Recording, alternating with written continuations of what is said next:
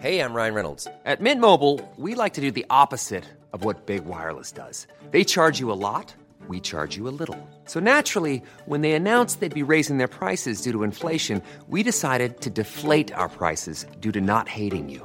That's right. We're cutting the price of Mint Unlimited from $30 a month to just $15 a month. Give it a try at mintmobile.com/switch. $45 up front for 3 months plus taxes and fees. Promo rate for new customers for limited time. Unlimited more than 40 gigabytes per month. Slows full terms at mintmobile.com.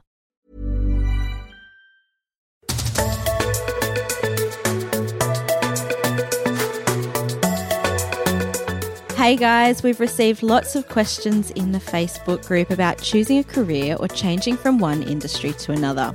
Whether you should, how to do it, and when is the right time. So we've gone to the market, we've found the experts, and we have a series of industry spotlights to help you make this game-changing decision. Who doesn't love a good bonus app? Welcome to My Millennial Career. My name is Shelley Johnson. I'm a HR professional. Hey, Em. Hey, Shell. Emily Bowen here, and I work at Forsyths Recruitment and HR. I've brought another couple of friends today. One day I'll run out of friends. I didn't know I had so many, but I have brought another couple along, and they are Chris Cork and Maya Binney, and they are actually my colleagues as well as friends. So we are deep diving into the industry that is mining and manufacturing, and when I think of those things, I think of, from here on in, known as Corky and Maze. And so welcome, guys. Hello. Thanks for having us. Thanks for having us, guys. Pleasure. Now, do you mind, albeit I've just dobbed you in as far as where you work and I've perhaps raised the bar in regards to your expertise, do you mind each just giving us a short intro into who you are and what your day job looks like? Absolutely. So, yes, as Emily mentioned, my name's Maya Binney. I work at Forsyths Recruitment as a recruitment manager, and I work within our engineering, supply chain and industrial sector. So I've been with Forsyths for 11 years now and always aligning to the manufacturing and blue-collar sector. So together with my co-managers, we lead a team of about 20 recruitment professionals, and we manage about 800 plus employees across New South Wales within those areas. Thanks, Maze. And Chris Cork, or Corky as I'd prefer. I've been around a little longer than Maya, which is obvious if you could see me in my hair. But I've been in the industry that is recruitment for about 20 years. I started as a trade industrial consultant, and I've in the last 6 or 7 years I've moved up, if you like, and into a leadership role. And in fact, I'm one of the directors and owners of the business. Prior to, and this is important context, I think, for this particular session, prior to my recruitment job, I was in fact a Boilermaker. So I have sort of done what we might to some degree talk to today. I transitioned from a trades role into another sector. Became a bit of a, what do they call them, a pen pusher? A pen pusher, yeah, and I still receive that criticism from my former tradies to this day. It's great that you have that actual in-depth insight into what's involved. Can you just tell us, and I'm keen for both of you to speak to this, mining and manufacturing is quite broad. I'm sure there's lots of kind of niche areas you can get into in that space. To help us frame up the conversation today, how should we describe this industry across Australia? So mining and manufacturing, it's everywhere. If you think of your average day, it's made and sourced everywhere. So it's the things you wear, it's the food you eat, it's the materials that built your home, the power which turns the lights on, the transport you use. So it's literally everywhere. And that would go for mining as well from a resource perspective. So manufacturing makes up about 100 billion and mining 90 billion in terms of contribution to the economy per year, that is. And across manufacturing specifically, so the food manufacturing industry and many other manufacturing sectors, they're a part of our top 6 fastest growing industries within Australia. Look, COVID-19 has really made us rethink and look at the way we source and supply. And over the past 15 years, we've seen lots of examples of companies offshoring just for lower cost reasons. However, it's just really interesting times to watch these trends, and it will continue to be over the coming years. So companies have learnt to be more agile, to source, to supply differently and navigate the challenges throughout 2020. And they're just some of the trends we're starting to see. Such interesting context, because I'm certainly not the guru. That's why I've brought you guys in. But I do hear enough and see enough through the news that manufacturing and mining in particular in Australia seem to be, I guess, hot topics. And when somebody is considering a career in this industry, or either one of these industries, or maybe and it might be that they're considering starting a career. It might even just be, do I want to stay in this career? Is this going to be sustainable for me for the next 10, 20, 30, 40 or more years? To actually have your finger on the pulse of the climate of the industry, I think would be particularly important. Corky, would you have some commentary? I know you're a little bit of an economics hack, dare I say it. Would you have some commentary just to add to what Maze is describing for us?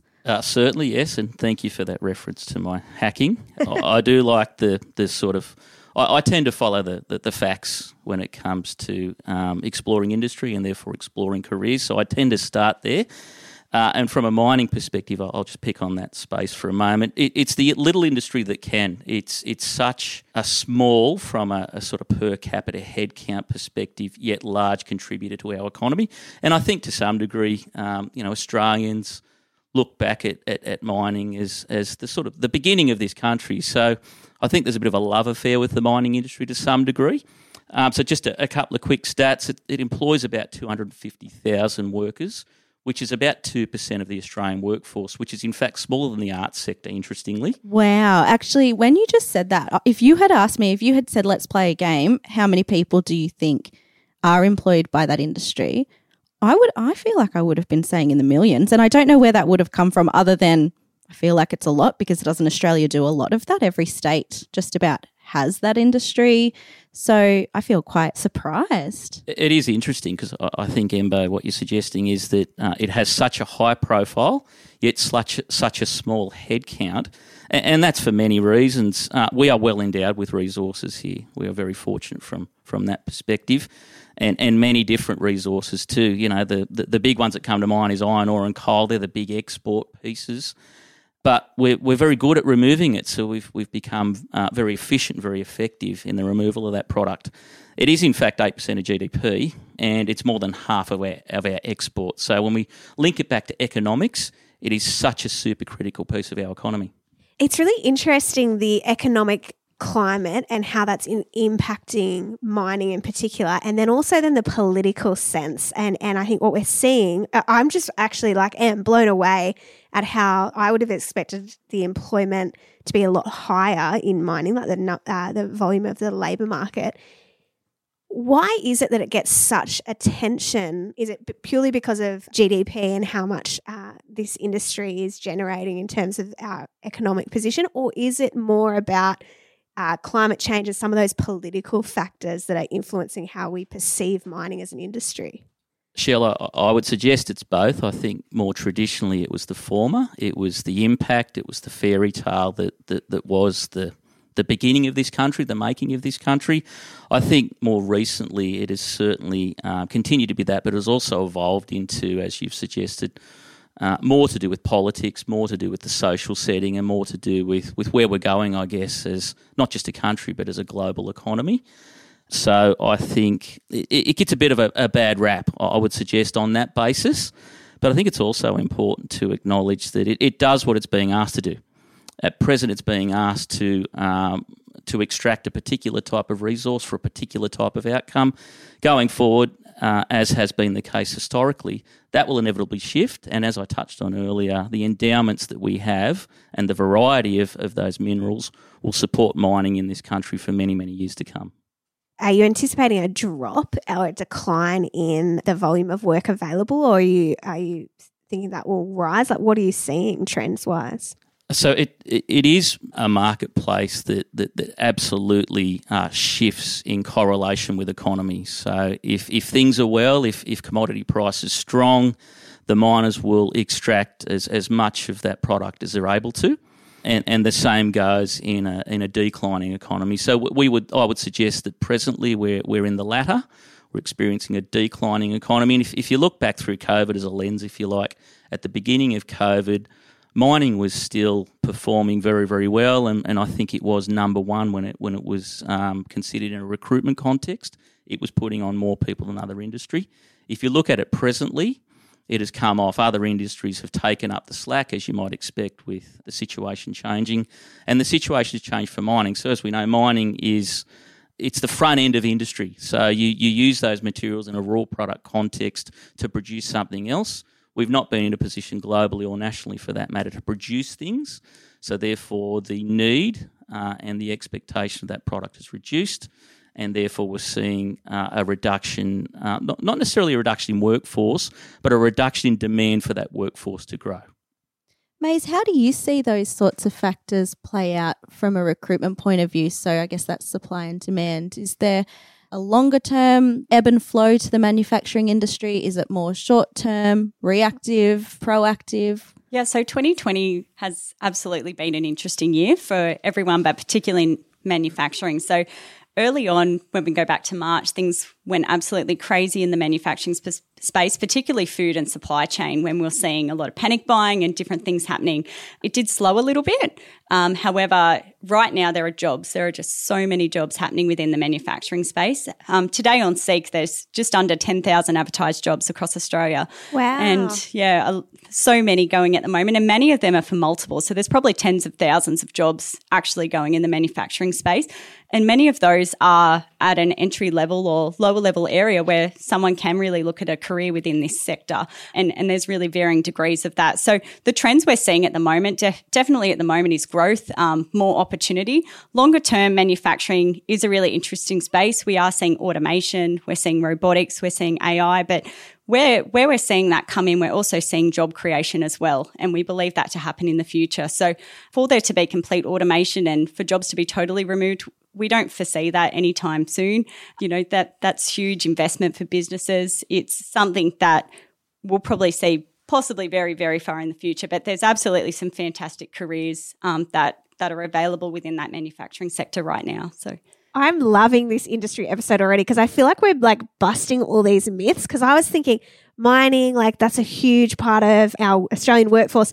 But then I was thinking manufacturing, based on what you hear around automation, I was kind of expecting manufacturing to be one of those industries that would be in decline. But what I'm hearing, it feels like the opposite. Would you say that's right, Maze? Or what's your perspective on that? We are seeing there's a real need, like where we see robotics go in. Yes, it might replace some particular roles, but it could improve safety. It also adds positions to different level roles within the business. So there's a higher need for data analytics. There's a higher need for automation engineers. There's needs for other roles, and that area is continuing to grow. So what we're seeing right now is there's lots of growth, lots of opportunity happening where people can enter a manufacturer, learn and develop, and really start to pave their way within a particular company or this area to really develop and grow. The piece around automation is an interesting one because Shell and I recently spoke with someone that you guys know very well, and that's our colleague Mitch McCormack, about the tech space. And we actually did this career bonus app where we deep dived into careers in technology, and we were talking about automation. We've also recorded already, albeit it won't be released until after this one, an episode on finance and accounting, and all of a sudden found ourselves in the space of automation. And for both of those two industries, the talk was around, well, the computers are absolutely upping their game, and robotics has a role to play. And so for people who want to build a career in tech or in finance and accounting, it becomes all about the communication and collaboration and those more human skills, those things that can't be done in a routine way.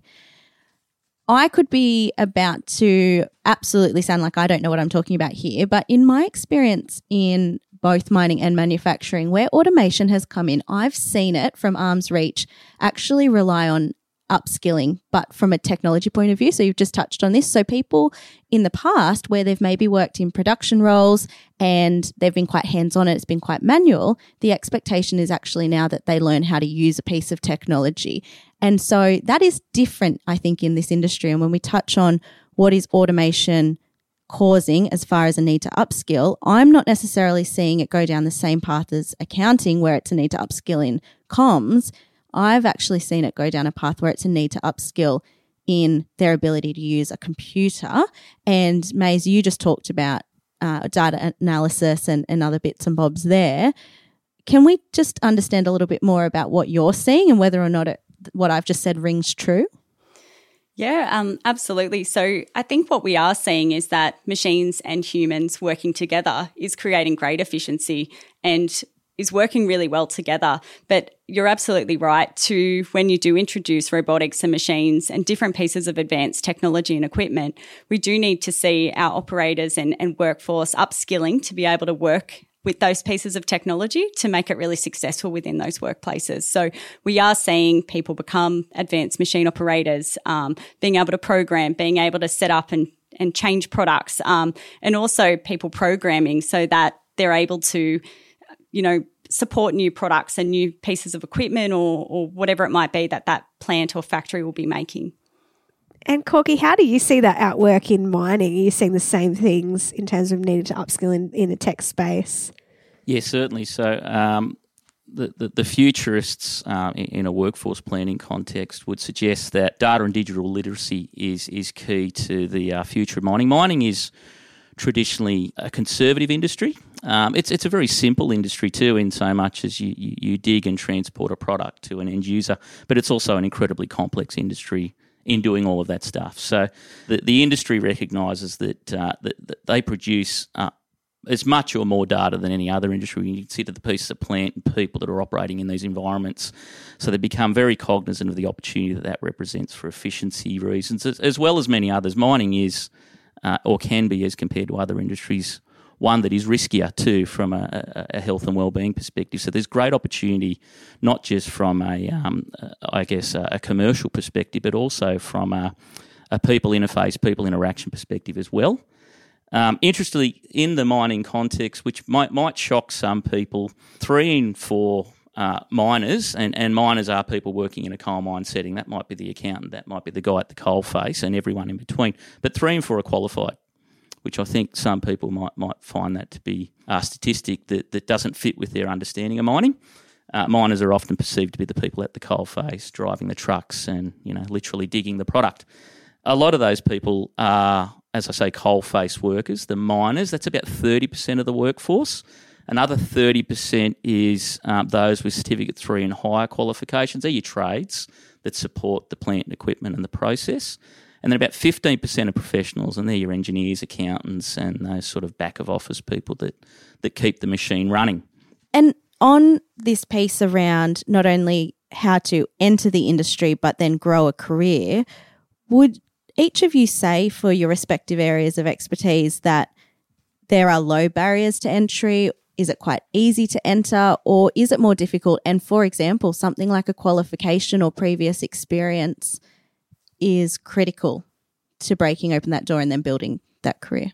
Absolutely. And there's probably what I love about manufacturing is it's not unique totally to manufacturing, but it's one of those industries where there's so many jobs connected to one manufacturing facility. So if you pull apart a big manufacturer, there's finance professionals, there's creative and graphic designers, there's sales reps, marketing experts, there's HR, there's research and development and science subjects.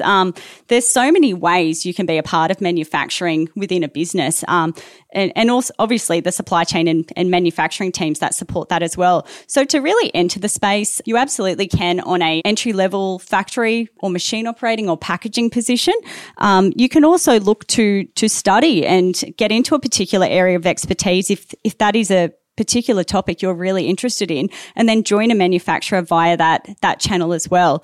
It is great. We have a lot of people working for us at the moment who are currently studying a topic at university which will connect them to manufacturing in the future, and they're currently working while studying in the factory environments, which will also really help them with career path, and they could also, once qualified, end up with a job within that business. So there's multiple ways to get in, and it really depends on that level and area of expertise you're looking to get into, but there's lots of options available. What would be an example just there, Maze, of who you've got working for you at the moment that is studying something at university but at the same time working on the factory floor to get a feel for this world of manufacturing? Yeah, so out of our employee profile, we have a number of people who are university students. So an example of a qualification that would be studied is, say, chemical engineering, and they're also working in a chemical plant, packing and filling and finishing and formulating, which is great for them because they're learning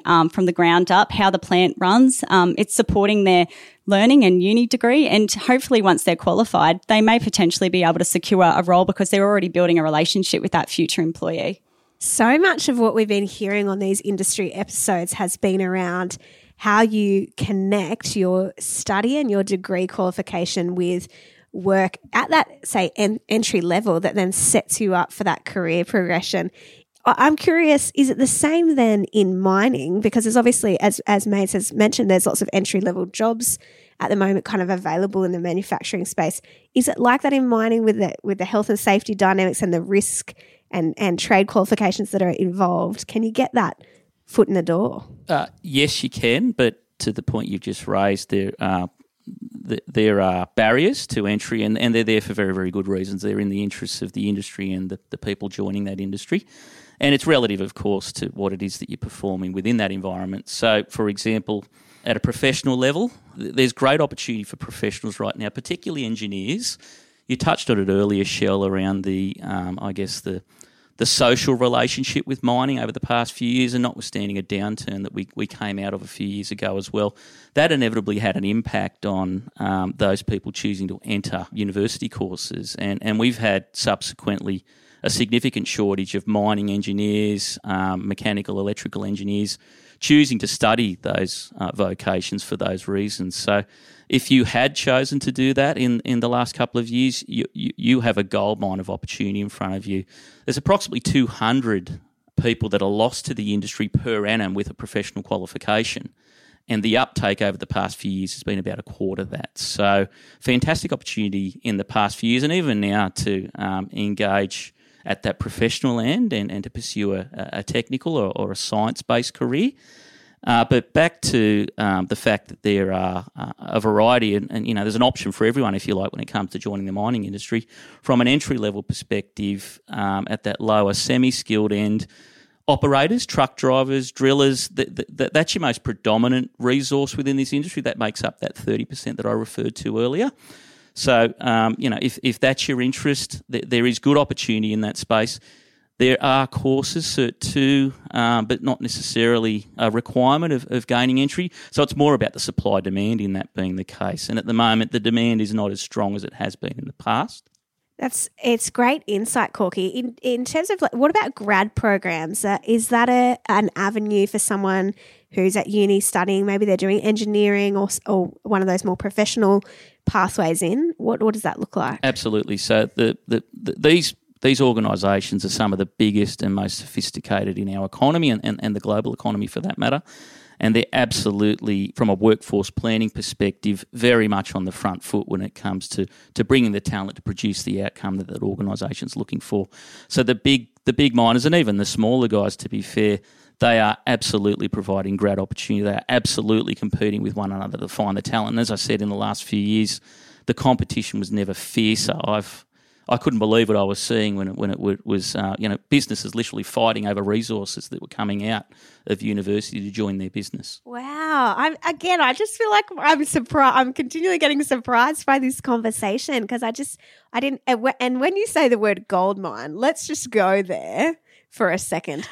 Can I pause this? Because I was going to use this as a cliffhanger. I thought we'd go to a break and then we'll come back and talk money, because this is an important topic when it comes to the mining industry.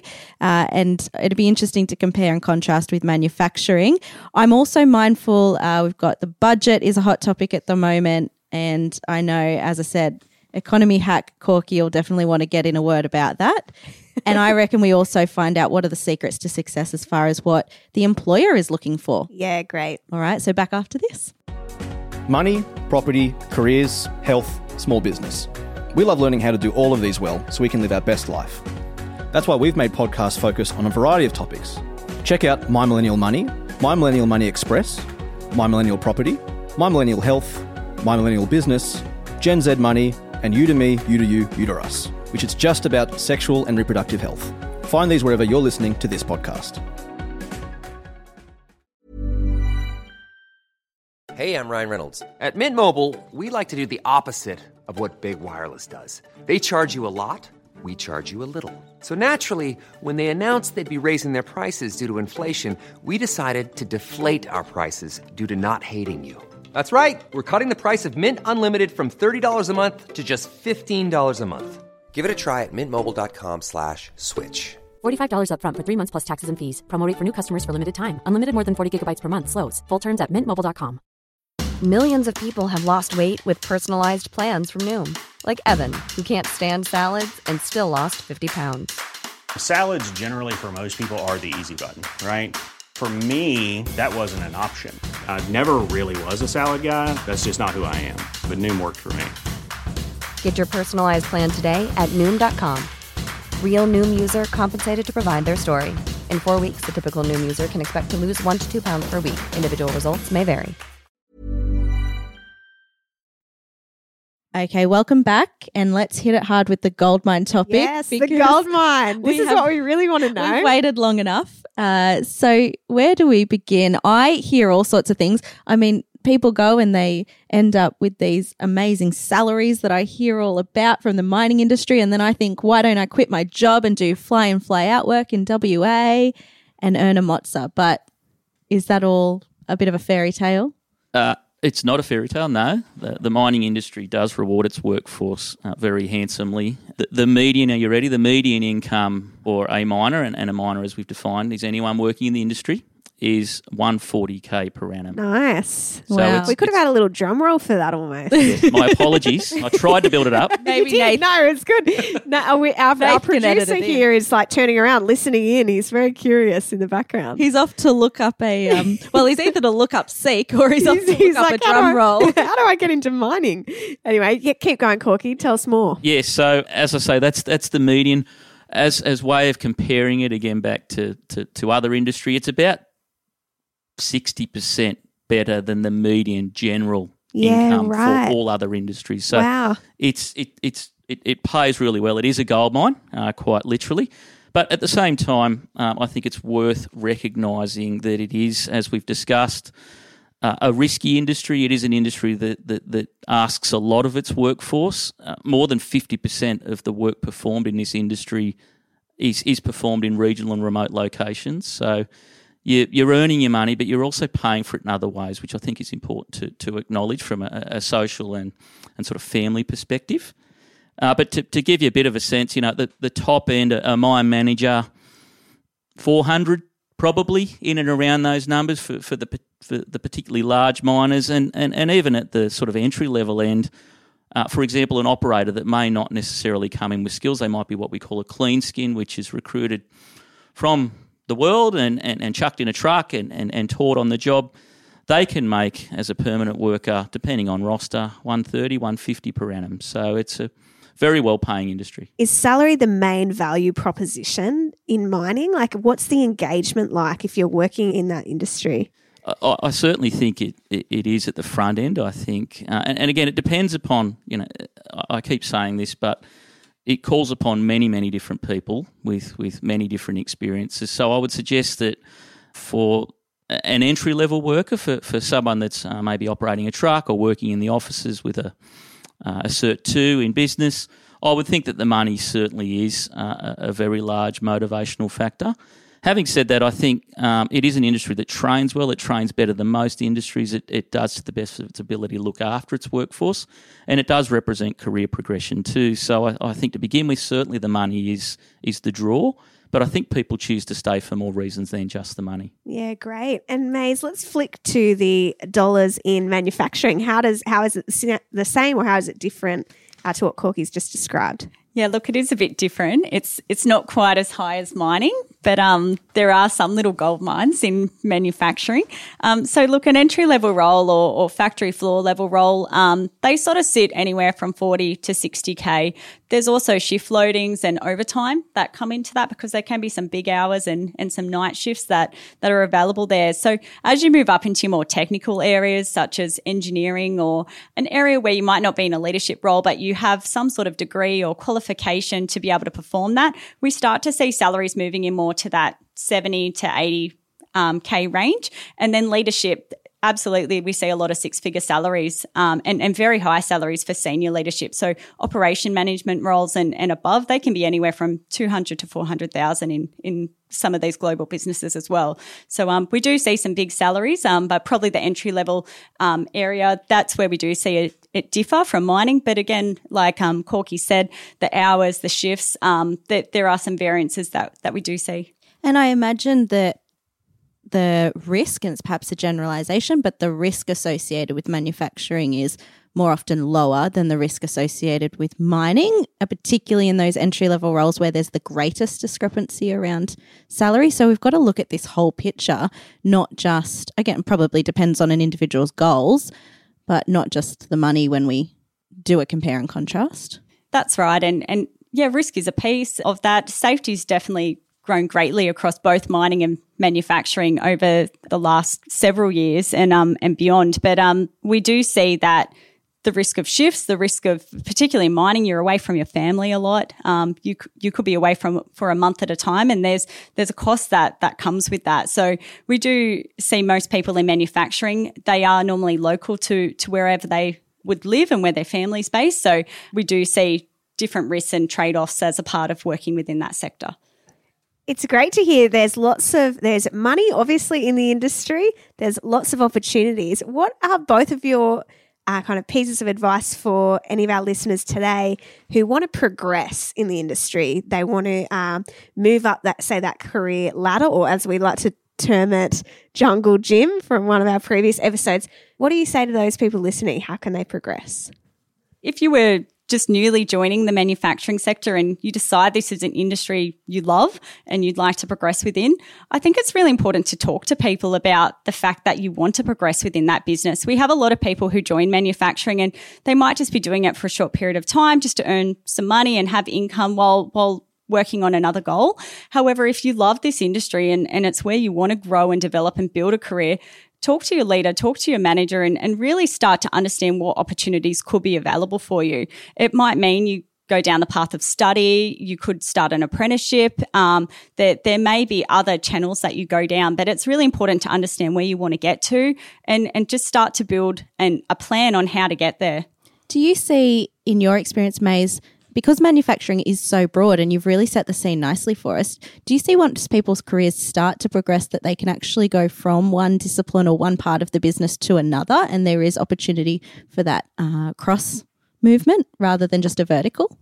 Yes, and I think it depends on the business that you're within. So company size is a big thing as to how much opportunity is presenting, but many of these manufacturers do have quite a broad workforce and areas that you can move in. So we have seen people start off in the factory, move into some leadership positions, gain a qualification and move into planning or automation engineering or senior leadership. So we've got many wonderful examples of that happening. And yeah, it absolutely does happen across the sector.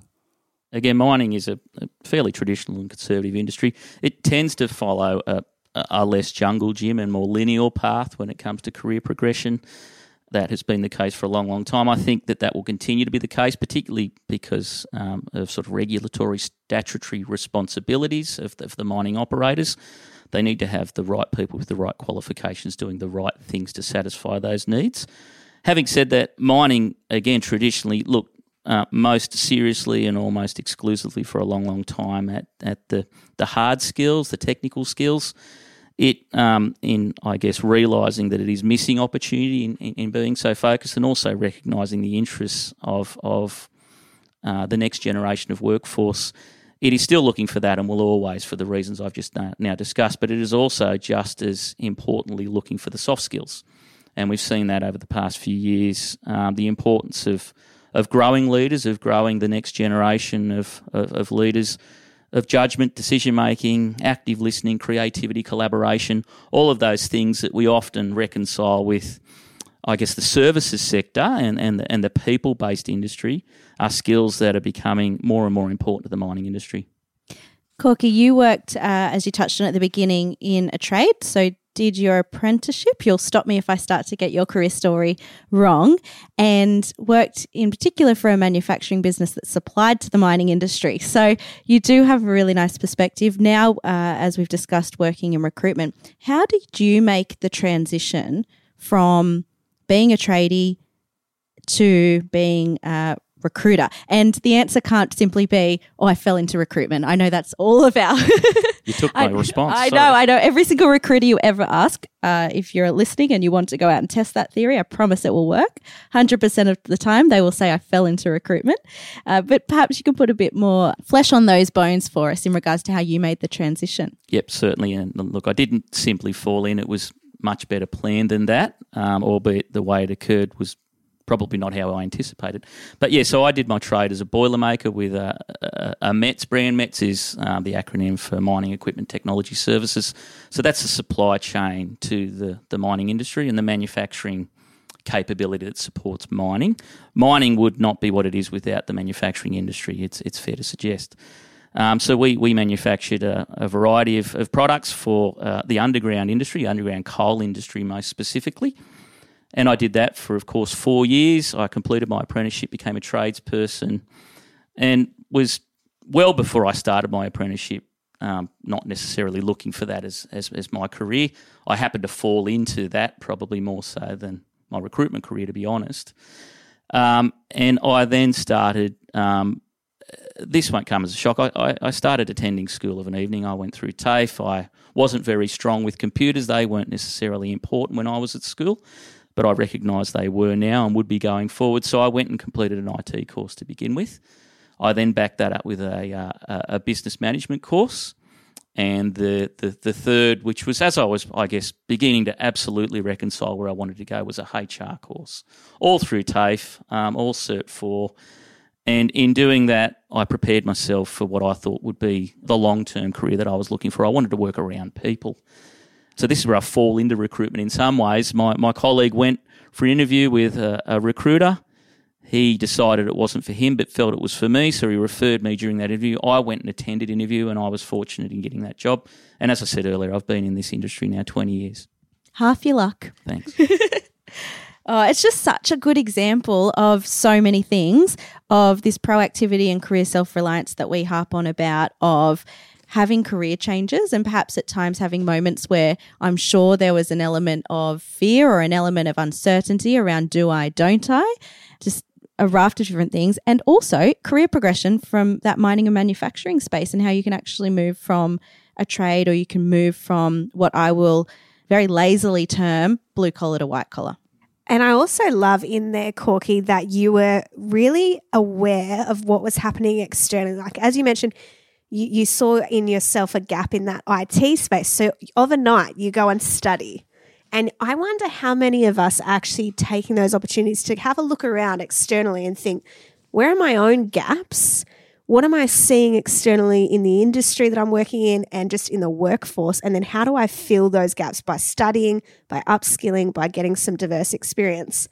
I want to hit you with something that I know you're very interested in that external space. What are the factors that are influencing mining and manufacturing may speak into this externally right now? What's happening in the climate that's going to influence jobs? Yeah, certainly. So the obvious first one I'll go to is COVID, inevitably. It has been a wrecking ball to global economies and certainly ours. I'll touch on the manufacturing space just a moment. Manufacturing was a powerhouse for this country during the 80s and well before then. It's not the powerhouse it was. It's still a very, very important sector. I think it's about 7% of our workforce, a reasonable proportion of GDP, but nothing as compared to what it was. COVID comes along. COVID demonstrates the risks that situation has created, the erosion of our manufacturing capability. For example, things as simple as medical supplies. Most of that product is, of course, sourced overseas, and we couldn't get it here in a timely fashion to meet the needs of those that were unwell. So I think we were very quickly brought to the realisation that we needed to have a look at that, and government and industry responded very, very well. So fast forward to today, for example, tonight we anticipate the PM and the Treasurer will make many announcements, some of which has already been prefaced, and some of that is around manufacturing, some of that is around mining and providing investment to those sectors. So, look, the sovereign risk, I think, is absolutely a factor, the inability to get things here when we need them in a timely fashion. Geopolitics is another factor that I think is weighing heavily on decision makers in this country, and the need for us to be more self-reliant in many different areas. Look, I think we as a society, we just want to make things here again. I think there's a real push socially for that to occur. No, I'd agree with everything you've said, Corky. We have seen a lot of manufacturers in particular really pivot through COVID. They've become more agile. They've really looked at their supply chains and just really looking to sort of put some safety measures in place to best manage our local manufacturing and across the nation and to support that into the future. So echo everything you've said. One of the questions we love to ask, and maybe we should start to come up with our own myths and then put them to you good experts to bust them, but we prefer you to bring along your own. It's this idea that there's a myth or there's a misconception or perhaps there's many of an industry. Would you each share, I guess, your top misconception and then bust that for us and our listeners? Yeah, so this one caused me to think a little bit as I was thinking on misconceptions. I think there's many. You've touched on a few today, Shell. The social opinion of mining, I'm not suggesting it's a misconception, but I think it's a more nuanced discussion than is necessarily being had. I come up with, I believe there's a misconception that mining is a sunset industry, and I don't myself personally believe that to be the case. And there's a number of reasons for that. May, you touched on it right at the beginning of today's session. We mine this stuff to make stuff that we want or need, and that will not discontinue. We will continue to mine minerals and material from the earth to build things that we need. It will just change. Those things that we want might be different. For example, energy and the way we produce energy might not be the way we've produced it traditionally and we produce it now. However, we will still want minerals. So just, I guess, as an example, lithium is a really important resource for the production of batteries and the batteries that we will need if we move, for example, in an energy context towards solar. Australia is well endowed with lithium, and we mine lithium from this country presently. Cobalt is another really, really important resource with electric vehicles, wind turbines, for example. So back to that energy generation piece. And we have, again, very good quantities of cobalt in this country. Rare earths, they're becoming a more topical material. We need those to build all sorts of things. We have lots of it here. The list goes on and on. Uranium, for example, if we want to get a little bit controversial, we have the number one position from a resource perspective on uranium. And as we've touched on earlier, gold. We have lots and lots of gold, and gold's used for more than just rings and trinkets. Electronics. Without gold, we can't continue to build the technology in electronics that we use. So I would suggest that it's, in many ways, a sunrise industry. I don't believe it at all to be sunset. And I would suggest in more than one context it's sunrise. It's changing. The roles at the sort of entry and lower end of the industry, they are at risk of automation. They are at risk of not necessarily being removed but being reduced. But they will be replaced, at least on a net basis, with higher end, with, if you like, smart roles, with engineering roles. That's the anticipation. That's the future of mining. So I think it's certainly a sunrise industry for those people that want to get into that type of opportunity. That is such great perspective. Loving the myths that we're busting. Maze, what do you think?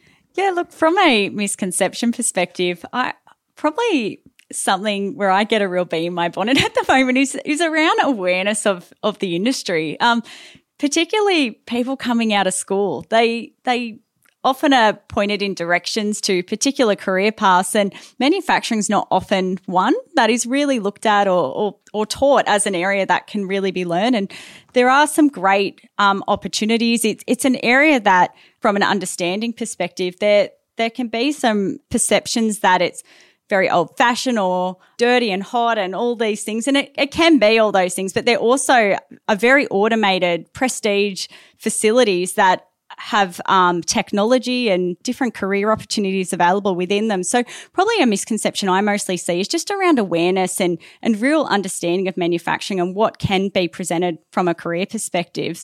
And if we just take your moment on the mic there, Maze, what would be your advice to people coming out of school or considering this industry for the first time? They haven't had their eyes open to it before.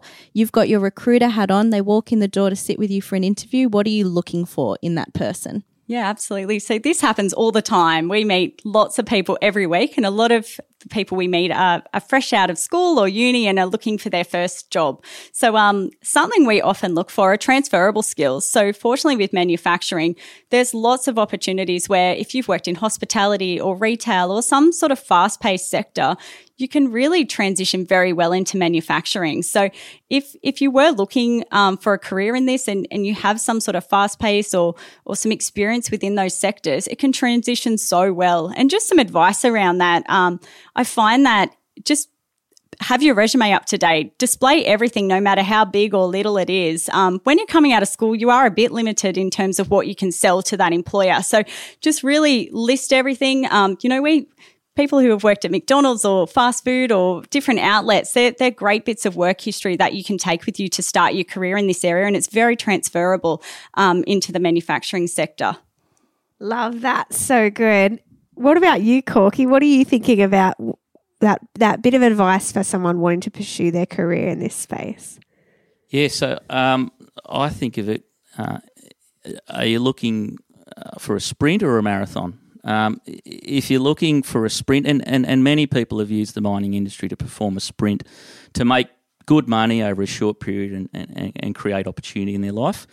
If you're looking at it from that perspective, I'd certainly not discourage taking the path of least resistance and pursuing the volume end of that industry. So coming in with not necessarily a qualification or limited qualifications, pursuing it in an operational context, so being literally at the coalface, digging the coal, supporting those people digging the coal in a trades role, for example. Trades roles will, I think, continue to be around forever. I think if sprint is your game, you therefore need to be mindful that there will be some erosion of some of those roles, those that can be automated, and you therefore should have an exit plan. So be prepared to sprint and then leave and do something else. If, however, you're looking to perform the marathon, I'd encourage your consideration to the long game, and that long game will be one that relies more heavily upon STEM, science, technology, engineering, math. I'd encourage you to pursue potentially study in that space and then apply yourself, as I say, in a long game context using those skills. Interestingly, I was reading that STEM, which is a very well-known acronym in this world, in manufacturing for that matter, it's being lengthened or elongated. It's now STEAMed, so there's a couple of extra letters. I think if I can do it right, it's an A, an E and a D. So the A is art, so we're talking to this creative piece again. The E is entrepreneurialism, and the D is design. So we've gone from that hard-coded, A plus B equals C to something a little less literal than that, and that is something that the mining industry is looking for. That's good to know, because I am none of those things that are in STEM, and I was just thinking, how can I get into that industry? Oh, okay, cool. Arts, that's a bit more, whimsical. A bit more design. So this is great, and it's great to see that expanding and seeing what both of you recommend as recruiters in this space, and also for any of our listeners. Keep your resume up to date, look for a sprint or a marathon. And I love everyone, wherever you are, whatever role you're thinking of, have an exit strategy. Definitely. I just want to kind of stand up and clap to that, because... Oh, you can in a moment. I'd like to see that. Look, Corky, Maze, or for the sake of formalities, Chris Cork, Maya Binney, thank you guys so much for coming on, sharing your time, your wisdom and expertise. I always get a little bit nervous. I may have said this before when I bring friends along and I vouch for them, and then I think you guys better do a good job, and my brain feels bigger. So thank you so much for, I've learned a lot, for sharing everything that you have. Thanks, guys. It's been good fun. Thanks for having us. Thanks so much. And if you're listening on Apple, we would just love if you can subscribe and give us a 5-star rating and review. Love getting your feedback. Thanks for hanging out. Thanks, guys. And I should add, you're on LinkedIn, you're all over it. So not only a connection request, but also keeping an eye on what these guys post, and you will continue to learn. We acknowledge the Darkin Young people, traditional custodians of the land on which our studio sits, and pay respect to their elders, past and present. We extend that respect to Aboriginal and Torres Strait Islander peoples who may listen to our podcast.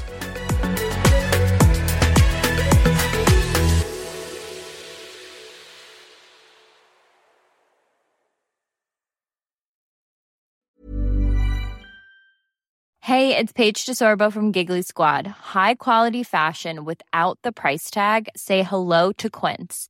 I'm snagging high-end essentials like cozy cashmere sweaters, sleek leather jackets, fine jewelry, and so much more. With Quince being 50 to 80% less than similar brands. And they partner with factories that prioritize safe, ethical, and responsible manufacturing. I love that. Luxury quality within reach. Go to quince.com/style to get free shipping and 365-day returns on your next order. Quince.com/style. Hey, it's Paige DeSorbo from Giggly Squad. High quality fashion without the price tag. Say hello to Quince. I'm snagging high-end essentials like cozy cashmere sweaters, sleek leather jackets, fine jewelry, and so much more. With Quince being 50 to 80% less than similar brands. And they partner with factories that prioritize safe, ethical, and responsible manufacturing. I love that. Luxury quality within reach. Go to quince.com/style to get free shipping and 365-day returns on your next order. Quince.com/style.